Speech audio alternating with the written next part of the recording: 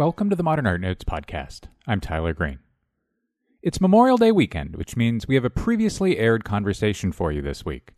This summer, the Museum of Fine Arts Houston will exhibit two immersive installations that are new to its collection, Pipilotti Rist's Pixel Forest and Worry Will Vanish. They go on view in Houston on June 11th and will remain up through September 17th. Rist, who is based in Zurich, has been the subject of many single-artist museum exhibitions, especially in the last half-decade or so. Among the museums to give her shows are the Kunsthaus Zurich, the Liam Samsung Museum of Art in Seoul, London's Hayward, the Wexner in Columbus, the Museum of Modern Art in New York, and the Pompidou Center in Paris. The MFA Houston's new Rists were included in Rist's 2016 New Museum Survey. Rist and I spoke last year while the show was on view. That's coming up after the break.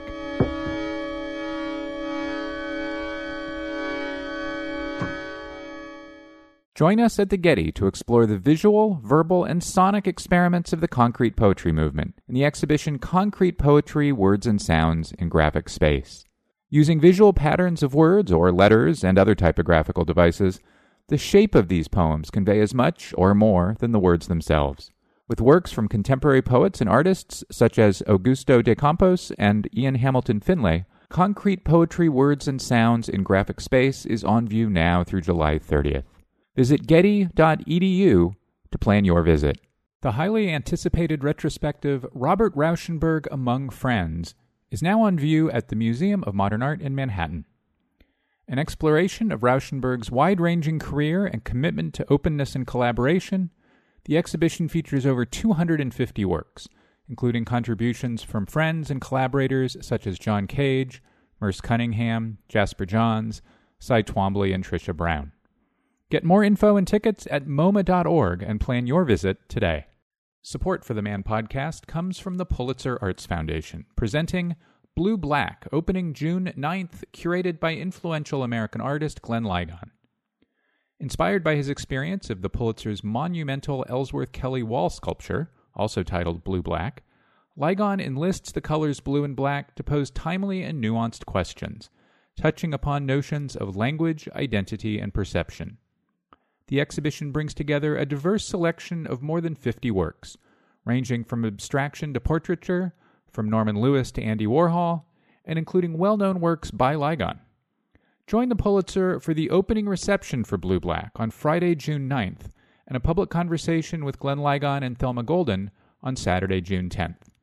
For more information, visit pulitzerarts.org.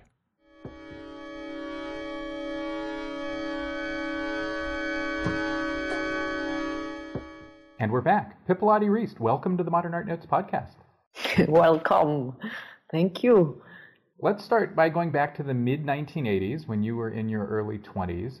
As I understand it, when you were 22, 23 years old, you were working for bands, doing stage effects and videos that ran on screens behind their live shows. What kind of music was that? What kind of audience and venue were you making work for? And most of all, what was in those videos? These were Super 8 films in that time and slides and also painting.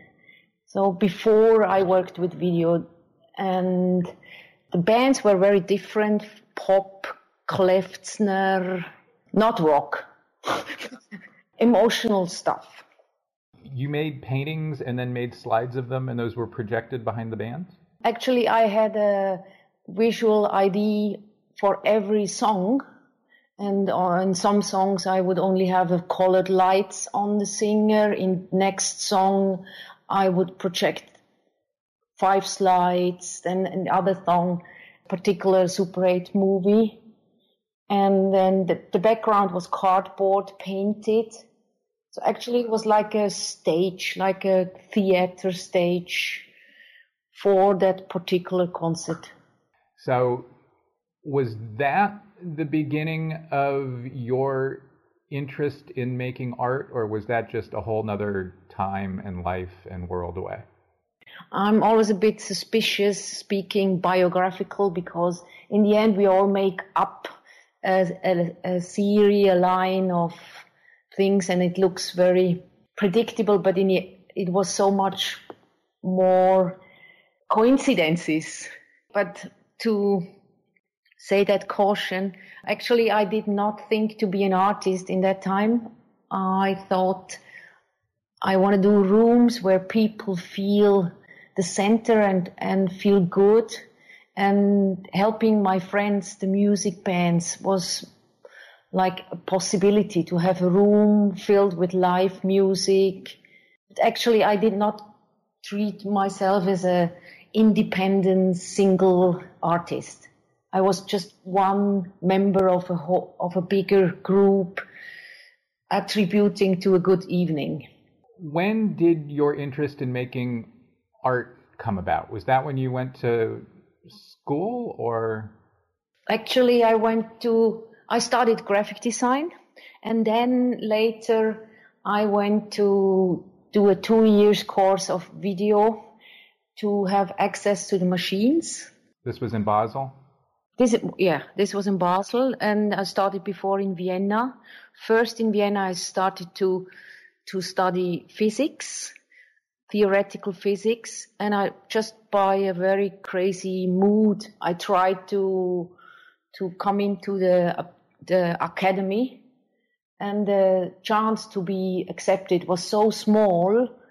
And then when I was accepted, I thought, I'd try it. My goal was to visualize philosophical and physical systems in a graphical way. That was my goal in that time.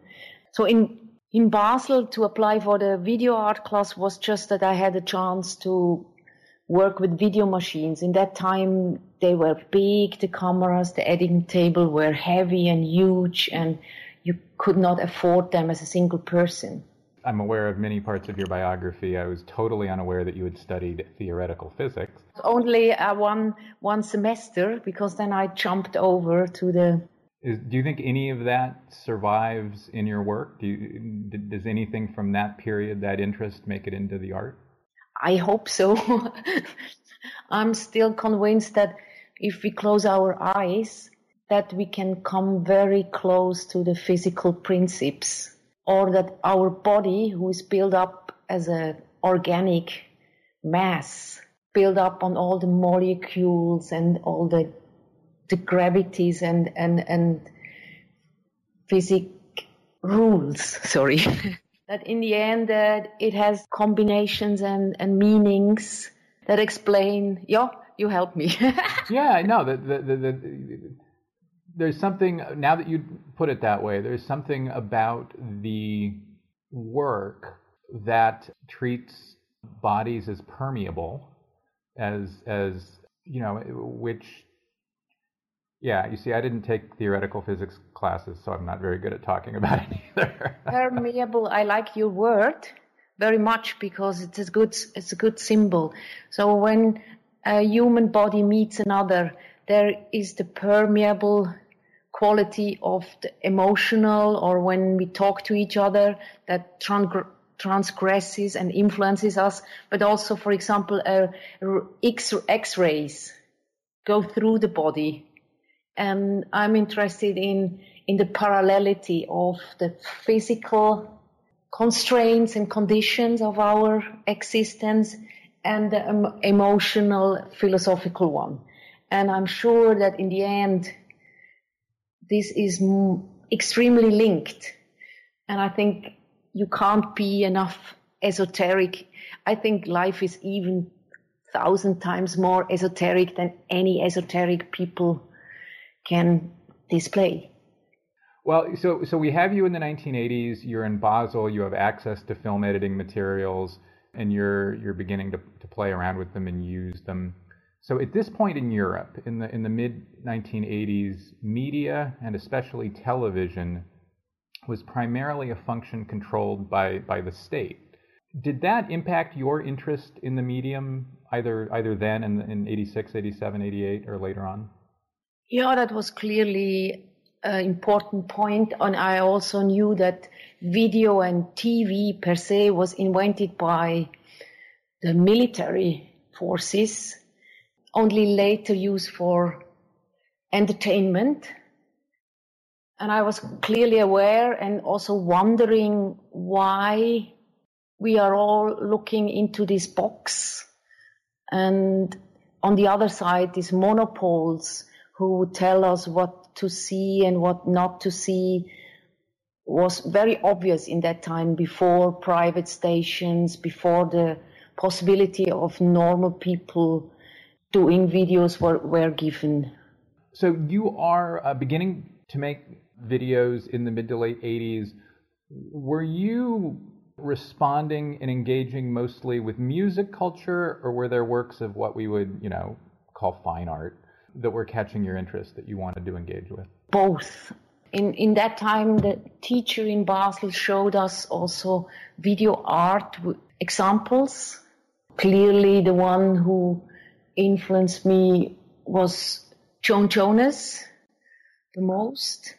And so I was already aware of that there are great video artists, maybe 10 years older, but I did also in that time I didn't thought to become a video artist, but I like the idea that I'm more on the side of the normal audience. So when I was cooking something with these technical possibilities, I did feel I'm one of the spectators, and it's kind of a self-empowering as a normal spectator, but not yet being as a defined artist. What did you like about Joan Jonas's work? The vertical roll, that piece of her, that was like an eye-opener. And till today, I'm extremely interested that people not only look to the content or listen to the content of a medium, but also going back and forth and being aware that this is plastic, this is a glass screen or a membrane in the speaker. So that interested me a lot, to always fall back or make the consumer falling back to the physical moment. It's amazing to me, and maybe bad of me. We've gone 10 minutes here without discussing color. No. Joan, the video works you would have started seeing, especially Joan Jonas, in the mid-'80s, where, of course, all black and white. Was the beginning of your interest in color, I don't know if this is the right phrase, but a reaction against so much video art at that time in history having been mostly or only black and white? Actually, I don't know anymore. Could be. I just remember that there was one teacher in the video class. He said, you are not allowed to use full saturated colors. and I remember that I didn't like him as a person. That made me really think I should use full saturated colors. No. Really? I mean, is that kind of true? No, one teacher I really loved, and the other was like a very, sorry to be nasty, narcissistic. Yeah. A narcissistic artist. He was the narcissist, was the one who said not full saturated colors. And till today, the not colorful often seems to me like a pretending or like a coverage, always saying, oh, my deepest qualities are inside. I don't have to show off with colors. And it's also a class thing, that strong colors are often linked, not only in art, but in design and in our Western societies, with proletariat, with gypsies, and of course with the advertisement. So in a way that they have taken away the colors from a normal, intelligent person. Were there examples of artists who used color in interesting ways in art history, whether in the 20th century or in the 17th century, that interested you, or was most of your pathway to color like No, of course there are beautiful works in color, and I was also aware that in old arts, like in the churches, where our parents always forced us to go and see all the artworks, that these colors have been stronger when they were made and then faded by time.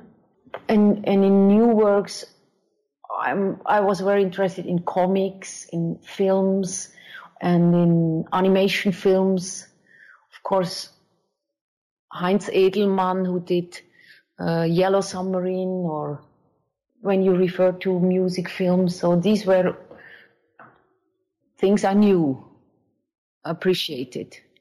I have found myself, when talking about your work with people while the show is up in New York, talking about Fauvism and Matisse and Andre Derain and George Braque and Fauvism of the early 20th century.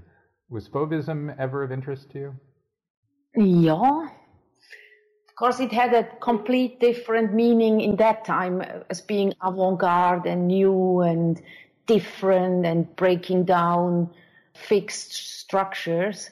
But I agree that using the wild, surrealistic, colorful art is more a display of the inner than a replica of the reality, which is always much more picturesque and sharp and more fauve. No, I think they would have liked that description. Because, at the time, Paris was a gray, was a dark colored, a gray and brown, a city of grays and browns. But it was more practical reasons also of the possibilities of cleaning and all the gray from the smoke, from all the heating, the coals, the wood. And they had not so good cleaning machines as we have now, and not so much money to redo it. So color is so important to you that in 2009, 2010-ish, you made a whole movie about it, and it's called Pepperminta. It is not a part of the new museum show, which is too bad. So for our purposes here, let me describe it to listeners as a buddy film with a notably pro-feminist and pro-color plot. I absolutely loved it. I still love it. It's one of my favorite things. For me, Pepperminta is your mid-career artist statement, a kind of summary of everything you've done in the previous 15 or so years to that point. Is that kind of a fair way of thinking about the film? Actually, it was also a try to go to a complete different world, to a different viewing ritual. So that I would not call it like a center of my work. I would only call it a try or a jump out into a different context. Did it work? Depends on what the criteria is. If what means working, I got some prizes. In that sense, it worked. I had not many visitors. In that sense, it didn't work. And I would like to do half of the film differently. So then, in my sense, it didn't work. What would you do differently? I would either make a more stringent story or abandon it completely. It was something in between. I did not completely follow the knowledge and the rules of the possible narratives on one side, and on the other side, I did not behave as uncompromising as I'm allowing me in the museum's context. I think other artists such as Shireen Nishat, who have made both art for the gallery context and the big screen context, have found some of those same things. When I saw the film for the first time, I thought a bunch of things about it, but one of them was that it felt to me like a response in some ways to Joseph Beuys and his gray suit and his pretentiousness and all of that. Are you interested in Beuys in that way? Yeah, I would not call him completely pretentious. No. But he could be. I think a bit, of course, but that's maybe not only his fault that it became that way. It was also the way how he was conceived and treated. He made some very good works and influenced a lot of people and also gave some meaning to a whole generation. Yeah, it interests me, but I'm not. I would, if I could choose, can I have a original painting of Yellow Submarine or a drawing of boys? I would take the one of Heinz Edelmann, if you don't blame me. Yeah. So maybe in a way, in a little bit of a way, you are consciously being a little bit of an anti-Joseph Beuys in some of your interests and approaches? No, I cannot say. No, I would not completely sign that. I'm not anti him, but I like also the whole mood around his work, and he empowered a lot of people with it, with his work. But as you yourself said, it can also become too self-indulgent, and you create an aura, and then, but actually, like in most of the works, the work is only finished in you giving a meaning to the work. And for some people, it had a big meaning, so I would not try to take it away.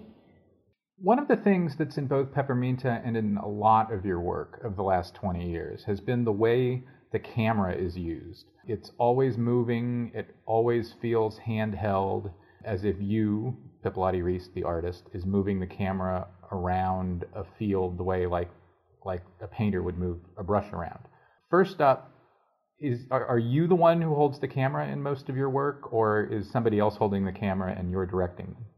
I'm mostly doing the camera myself. In case of Pepperminta, it was Pierre Menel, who knew my style since a long time. We have collaborated whenever I could afford him. But normally I'm doing my camera myself, and either I work on sticks and have to do the same take like 100 times to avoid the trembling, or how you call it in English, shaking. And then in recent years, I work with high-speed cameras that allow me to do a quick move. And in the end, if I slow it down and recalculate it with software to have more frames, then the movement is soft, which I aim to. But the camera is like all the other technical apparatus. We have always only a bad copy of our body. So the camera, in a way, is a bad copy of our eye, blood-driven machine. And I wanted always to treat it that way, that the body and the machines are not separated. They are invented by other bodies and try to help us. Like a computer is in a way an extension of a brain, or a line.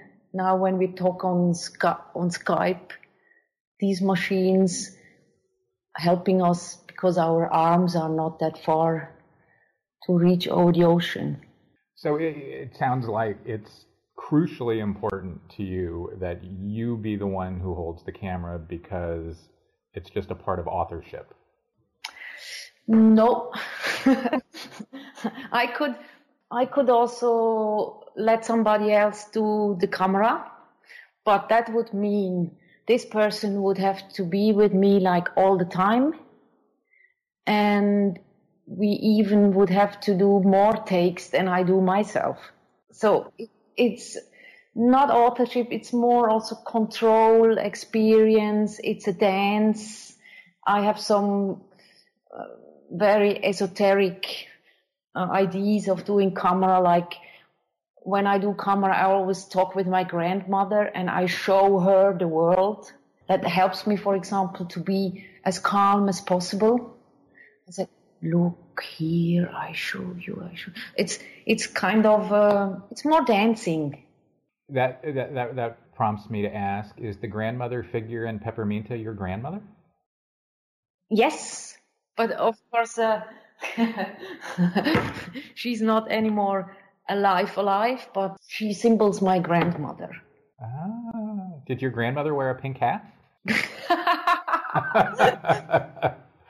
The grandmother figure in Pepperminta, I should say for listeners, wears a pink hat throughout the film. She also does things I wished my grandmother would have been able to.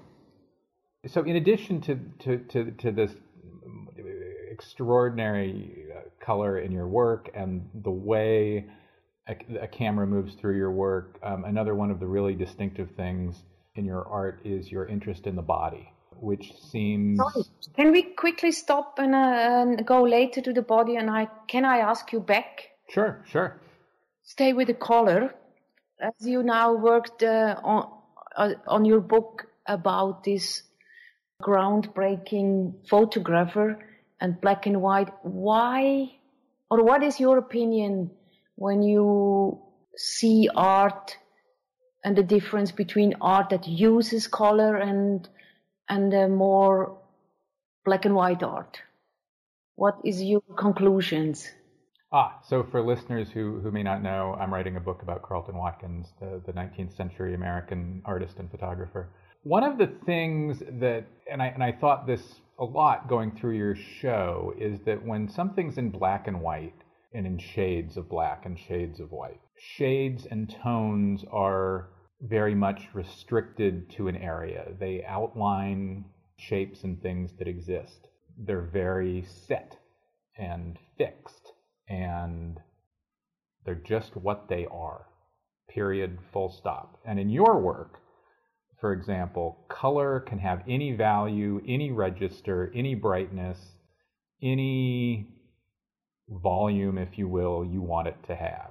You use color independent, kind of like the Fauves did, really, which is why I asked about Fauvism. You use color as a thing that can be as big or small or booming or as quiet as you want it to be, regardless of whether or not a flower or a nipple or water actually is that exact color, which is, freeing. It's like the hot air balloon flying above the earth. It's liberating.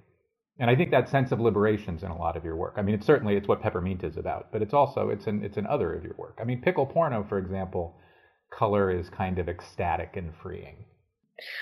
But why do you think when we meet people in the art world or intellectuals, why is there such a big fear of color, do you think?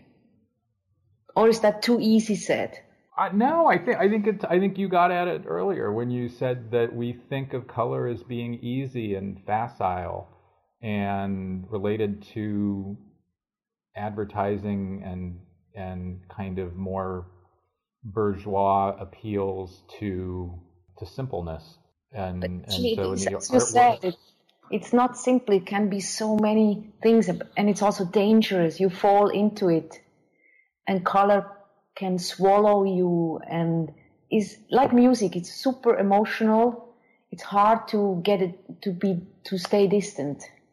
It's why political revolutions such as the Orange Revolution in Ukraine are eager to associate themselves with a color, right? It can be... Or red. Yeah, or red, yeah. Even more historically oomph-laden, yeah. In the context of so much of 20th century art after Fauvism, color is something that had to be controlled, that had to fit within a theory, such as Joseph Albers's kind of very set ideas about how color had to relate to other color. And then especially kind of within... I mean, there's a certain strain of post-World War II European art that just doesn't believe in color. I mean, it took Gerhard Richter decades to get to color. Anselm Kiefer still really hasn't gotten there. I mean, you've kind of brought it back. Yeah, there are many artists working on that. Well, there are now, but in 1970s New York, black and white was the thing. In 1980s Europe, there just wasn't anywhere near as much color as there is in your work, even your earliest work. Yeah, and as David Batchelor says, black and white is very much linked with language, written language. And as you said, it's more defining. You see a portion in the image, black and white is what it is. And it has this line who divides the yes to the no. And, I think you made this link early in your career, but it's easy or easier to link color with popular music than it is to link black and white with popular music. I mean, take pickle porno, for example. Pickle porno builds to an orgasmic climax. And pop music songs, 4-minute pop music songs, have done that since the beginning of pop music. It's a dramaturgy of a song often. It goes also in chorus and little hills and then building up. But you're right. I never, or it was not that clear to me that the song is in a way very much like sexual encounter climax hilly-billy. Oh, really? Because I mean, one of my questions I had to ask you, I had typed to ask you about pickle porno, was whether you consciously, so pickle porno is about 6.5 minutes long, which is about the length of a pop song. And the question I typed was whether to ask you if that was your attempt at making a video art pop song. No. I'm sorry. And it was 12 minutes, but maybe the link is there, but I was not conscious. But this length often is also the span of concentration, either in bed or watching. But also in the end, probably has a clear biological clock thing, concentration capability of the sugar level in our brain, and I'm sure there are links we could find out. There are a couple of your works, Pepperminta and Ever Is Over All, in which the foil, the bad guy, or the potential bad guy, is a police officer. Police officers are not known for their colorful outfits, navy, boring blue. Are you aware of having used police officers a few times in that kind of bad guy way, and why do you do it? Speaking of Ever Is Over All, there I give the police person a very friendly part. Eventually. I mean, at the beginning we aren't sure how that's going to go. The viewer isn't sure how that's going to go. And also in Pepperminta, the police is beaten with strawberries, so they don't look very dangerous. No, but they still represent authority until the moment they don't. Yeah, they're symbol for rules, but more a general symbol than a symbol for police person themselves. I'm also grateful, and I like police people a lot. I'm grateful that they are there, that they protect us from each other and help us to live in peace. But for me, they were more symbol for rules in general. Many of them we don't question. We don't have the time to question all the rules of the daily life. But I'm, of course, agreeing that there have to be some common base rules to come along with each other. So did you think that these symbols were anti-police per se? No. I think they were metaphors. I mean, I think that they were a reference to authority and to especially the artistic straining against rules and authority. And I think that's how, I think in Pepperminta that's clearest, because, the color espousers win. It gets even more complicated in my case because I'm collecting uniforms, which sounds a bit the contrary of the free movement, or how you call it, like the not being bonded. My guest is Pipilotti Rist. We'll be right back after a break.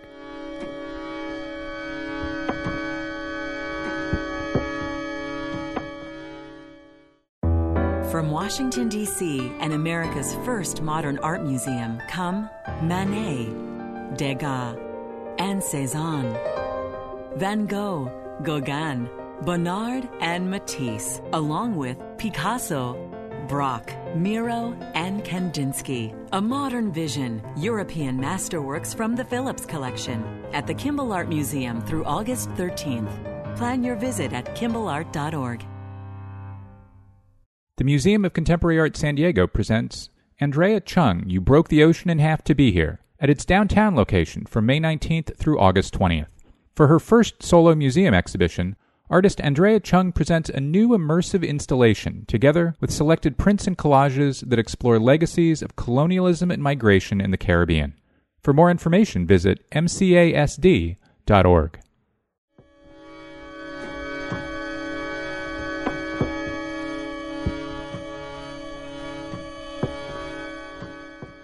And now back to my conversation with Pipilotti Rist.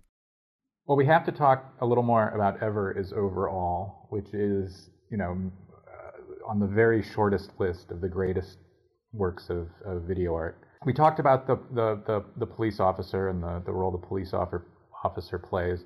Let me start by asking you about the flower. The name of the flower that's on the right-hand screen, if you will, is the red hot poker. It's a flower native to Africa, and it often grows to about the size of a small human, which is what we see in the film. Why that flower? Why did you choose that flower? I found this flower in France. In Latin, it's called Cnifophia, as you said, red hot poker. And I filmed the flower and was so impressed that these long stems hold in the wind and how they were made. And for me, became a symbol how strong they are, even if they are only cells, organic cells filled with water. And that was like a symbol for the whole action later, that weak is not weak. Also, power doesn't have to be metal like a car. Power can come in different shapes and materials. It sounds like your science background intersecting with your art background. Or you also combine compare these flowers to big, huge skyscrapers. We are still not capable as humans today to build skyscrapers that are as strong as such plants are in relation to their size. So the protagonist in Ever is Overall uses her flower, if you will, to smash parked car windows. I love it. Everybody loves it. When 50 people are sitting there watching the video together, everybody always reacts to that moment. Everybody looks at each other. Everybody laughs. It's a moment of great pleasure. At the risk of asking a really stupid question, why did smashing parked car windows interest you? I have 3 different stories. Good. No, it was important that she smashes them, and she pretending that she does that every day, not how she did it. This was Silvana Chesky. She's a filmmaker herself. How she does it is half the rent. That not doing it in a aggressive or in a criminal way, but just it could with the intention it could be like this. In a way, it's like a fairy tale, and for me it was an easy visual possibility to show such a distorted action. Then there was different reason. One reason also was I had a carte blanche for a newspaper and worked hard to do it. It's called Du, the newspaper, like German You. Du. It's a magazine about art. And when I delivered it in, the chief did not accept my cover page. The cover page was an older lady. And he said, we won't sell enough. And in that moment, I had the wish to smash his car. And in the evening, I thought, no, he's not worth to do that. But it brought me to the idea. And, and then the other part of the script is that she should not do it aggressively, because the car is just a shitty piece of metal and and glass, and always I was wondering why such an object can become such an object of desire and a symbol, and often even more important than your own kid or your friends. Or so it had different levels that came together in that work. That's one of the reasons that's interesting is the audience is surprised when she smashes the first car window, and we are maybe not on her side, if you will. We might think that's horrible. But by the time she gets to the last car, which is a Jaguar, I think, a luxury car, a traditional object of desire, we are all for it. Yeah. We're like, nail that thing. I realized that behaving also, and I also saw the bodies of the visitors, of the watchers. They suddenly stand up and they breathe in more. I could realize that. It's like relieving, because so millions of times we have to take a step back because a car comes, or the car has just such a unspoken power or a free way given to the car, and we as a vulnerable wet bodies always stand on the second line. The next kind of thing in your work I wanted to ask about, and I'm not asking any specific questions about feminism in your work because I think it's in kind of everything we've been talking about. But the next thing I wanted to talk about was the Catholic and biblical references that run through a lot of your work. And maybe the way into that is I noticed that in 2008 you filled out a questionnaire for Frieze magazine in which you were asked what the first work of art that really mattered to you was. Do you have any memory of what you answered? The first work that mattered to me? No, I forgot. What did I answer? You answered the Basilica de Santa Maria della Salute. Yeah. Which is a Marian shrine full of Marian, of symbols of the cult of Mary. The great dome of the church is her crown. It's a breast-like form which references Mary's life-giving charity. The cavernous interior of the church has traditionally been read as being symbolic of Mary's womb, and so on. Are you interested in the Mary story? Yeah, interests me a lot, but not in a religious, more in a psychological. It's the symbol of the mother, of where we come from, where we would like to hide again, and taking religion as a collective psychosis. It always has a healing or a form-giving. Sustaining, maybe? Yeah. So when there are a lot of nipples in your work, is one way as a viewer that we might consider those nipples as life-giving, sustaining, providing, rather than merely sexual? It's both. I still don't know why this is so linked to each other. And I always try to see the breasts also very objective, just as a piece of fat. And often I would like to have it on my back. So it would be easier to walk and run. And then when you lay and when you sit in a chair, you would have always a comfortable back seat. So I often can see the body not in a emotional, sexual way, but just as a crazy invention. And I try to imagine that how the body also could look, how it would be if we would have our sexual organs, for example, on the shoulder or... There's something of that in the history of European art. I mean, in Hieronymus Bosch or something where he puts body parts in wrong places. Often in early Catholic painters, would kind of put Mary's breast say in an allegory of charity, would put her breast in the wrong place slightly. There was a certain mutability there. You've made work to be shown in Catholic spaces a number of times. It's the kind of space that we really just don't have in the United States, either in terms of the history of the space or what it means or meant.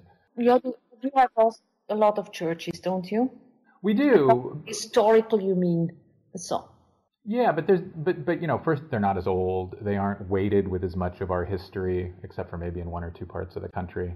But also in Europe, they pretend to be older than they are. They often were, when they were built, already classicistic or referencing to another time. And we just let you American believe that this is here since ever.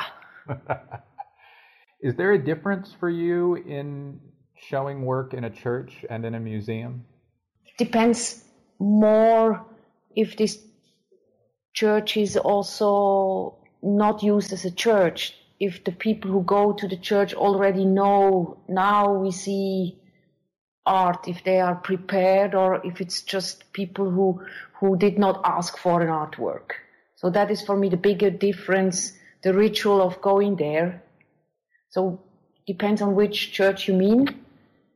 But it is a similarity from churches and museums. It's clearly both places where people jump out of their daily life and give themselves a time to reflect. And before it was the praying, the sitting down, was similar to some rituals we now have when we go to museums. One of the tools in your toolkit is making people look up, making people who are looking at your art either look up high on a wall, but especially onto a ceiling. Why is that? Why do you like that? Why that move? If I have the chance to give the people a laying possibility, then I'm interested to free them from gravity, and they can also realize if they see things differently when they don't have to fight against gravity all the time. That's one side. And the other is we are so much focusing always on horizontal in our rooms, in our civilization, in constructions, and the ceilings are completely neglected. In churches, they were important of meaning the spirit of the brain versus the flesh and the body, sinful body and the innocent spirit, which is a lie in itself. But I also, in my home, I have the TV on the ceiling. It's just a neglected space. And it means the spirit, it means the imagination, it means going away from the world, going away from or at least the possibilities to escape. It has a escapistic symbolism in itself per se. I have to ask the art nerd question. Did Tiepolo and Tiepolo's work have any influence on your interest either in the ceiling or in the shapes of, the screens onto which you project things on the ceilings, if you know what I mean?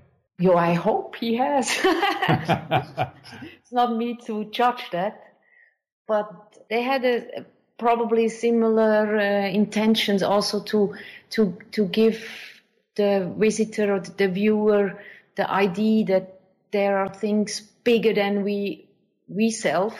There are things that help us to come out, that help us to jump out of our daily problems. And the idea that if we look up together in a big room, that these sum of the people is more than the sum. So that I'm sure they had similar intentions. Let me ask a quick question about Sip My Ocean before getting my last question. Is that an artwork as much about asexual reproduction, water and ocean as semiotic fluid as it is anything else? Is that kind of another linking of your maybe interest in science and your interest in art and color? I'm asking that terribly, but maybe you get what I'm going at. No, it's not terribly, not at all. But also there has different entrances to answer. From the text of the song by Chris Isaak, who speaks about the wish not to fall in love anymore, is also the big wish we have the whole life to be synchronous with the other. The projections mirrored in the corner calms us down, because we always know when it moves to the right, the other moves to the left, and our wish to be completely in sync with the other. And sometimes it happens for 5 minutes in a conversation, or in kissing or dancing or understanding the other completely. Sometimes it functions. It's not asexual at all. But it is a oneness that leads to something. It is a pursuit of a oneness that leads to something larger. Nicely said. Actually, I think the interview would be much better if you. No, are you kidding? You keep saying things that make me wish I knew how to phrase things that way over and over again. Well, finally, Beyonce rather brazenly ripped off Ever Is Overall in her video Hold Up earlier this year. How do you feel about that? Yeah, I was smiling when I saw it, but I'm not sure if she's aware. Probably it was one person of her crew who brought this as his script, and so I don't treat it as she's ripping me off personally. It was just the crew. I did not understand why they did not use the front screens. I did use only the side screens because I couldn't afford the front screens. But I was wondering why they stick so close to the original. That didn't make sense to me. By the front screens, you mean the side windows, not the windshield? Windshield, yeah. So I can repeat it. I was wondering why they not use the windshield, or why they not try to make it more different. So, but to be in a way, it's adaptation, or how you call it? Yeah. That's what you call it. Yeah, but she's a great artist. I admire her way and what she did. So in a way, it's also very complimenting me. Oh, yeah. And on the other side, would have been nice to be contacted, or if you stick so close to the what did you think? I think I thought what you thought. I mean, I think that was my thought too. Why not riff on it? Why not add something to it? Why not update it? But you also said something there I'd never heard before. Your original idea for the piece was to have the windshield smashed, but that was it was going to be too expensive to replace all the windshields? Exactly. That's great. And also, so I could already pre-order the side windows, and in the afternoon all the people had their cars back. Did you know the people whose cars they were? Yes. One's my mother's, and also the red lady in the piece walking away, it's my mother, then my brother. It's, I normally work with people I'm either family or friends or people I know. I had no idea. And of course somebody had to clean up all the glass too, so how about that? Yeah. That's great. Well, Pipilotti Rist, this has been a lot of fun, a great thrill. I love the work, and thanks so much for speaking with me. Thank you so much for the interest, and I wish you good luck with your book, and I will for sure looking forward to see and read it. That's all for this week's show. The Modern Art Notes podcast is edited by Wilson Butterworth. Special thanks to Steve Roden, who created the sound for the program. The Modern Art Notes podcast is released under a Creative Commons license. Please visit Modern Art Notes for more information. Thanks for listening.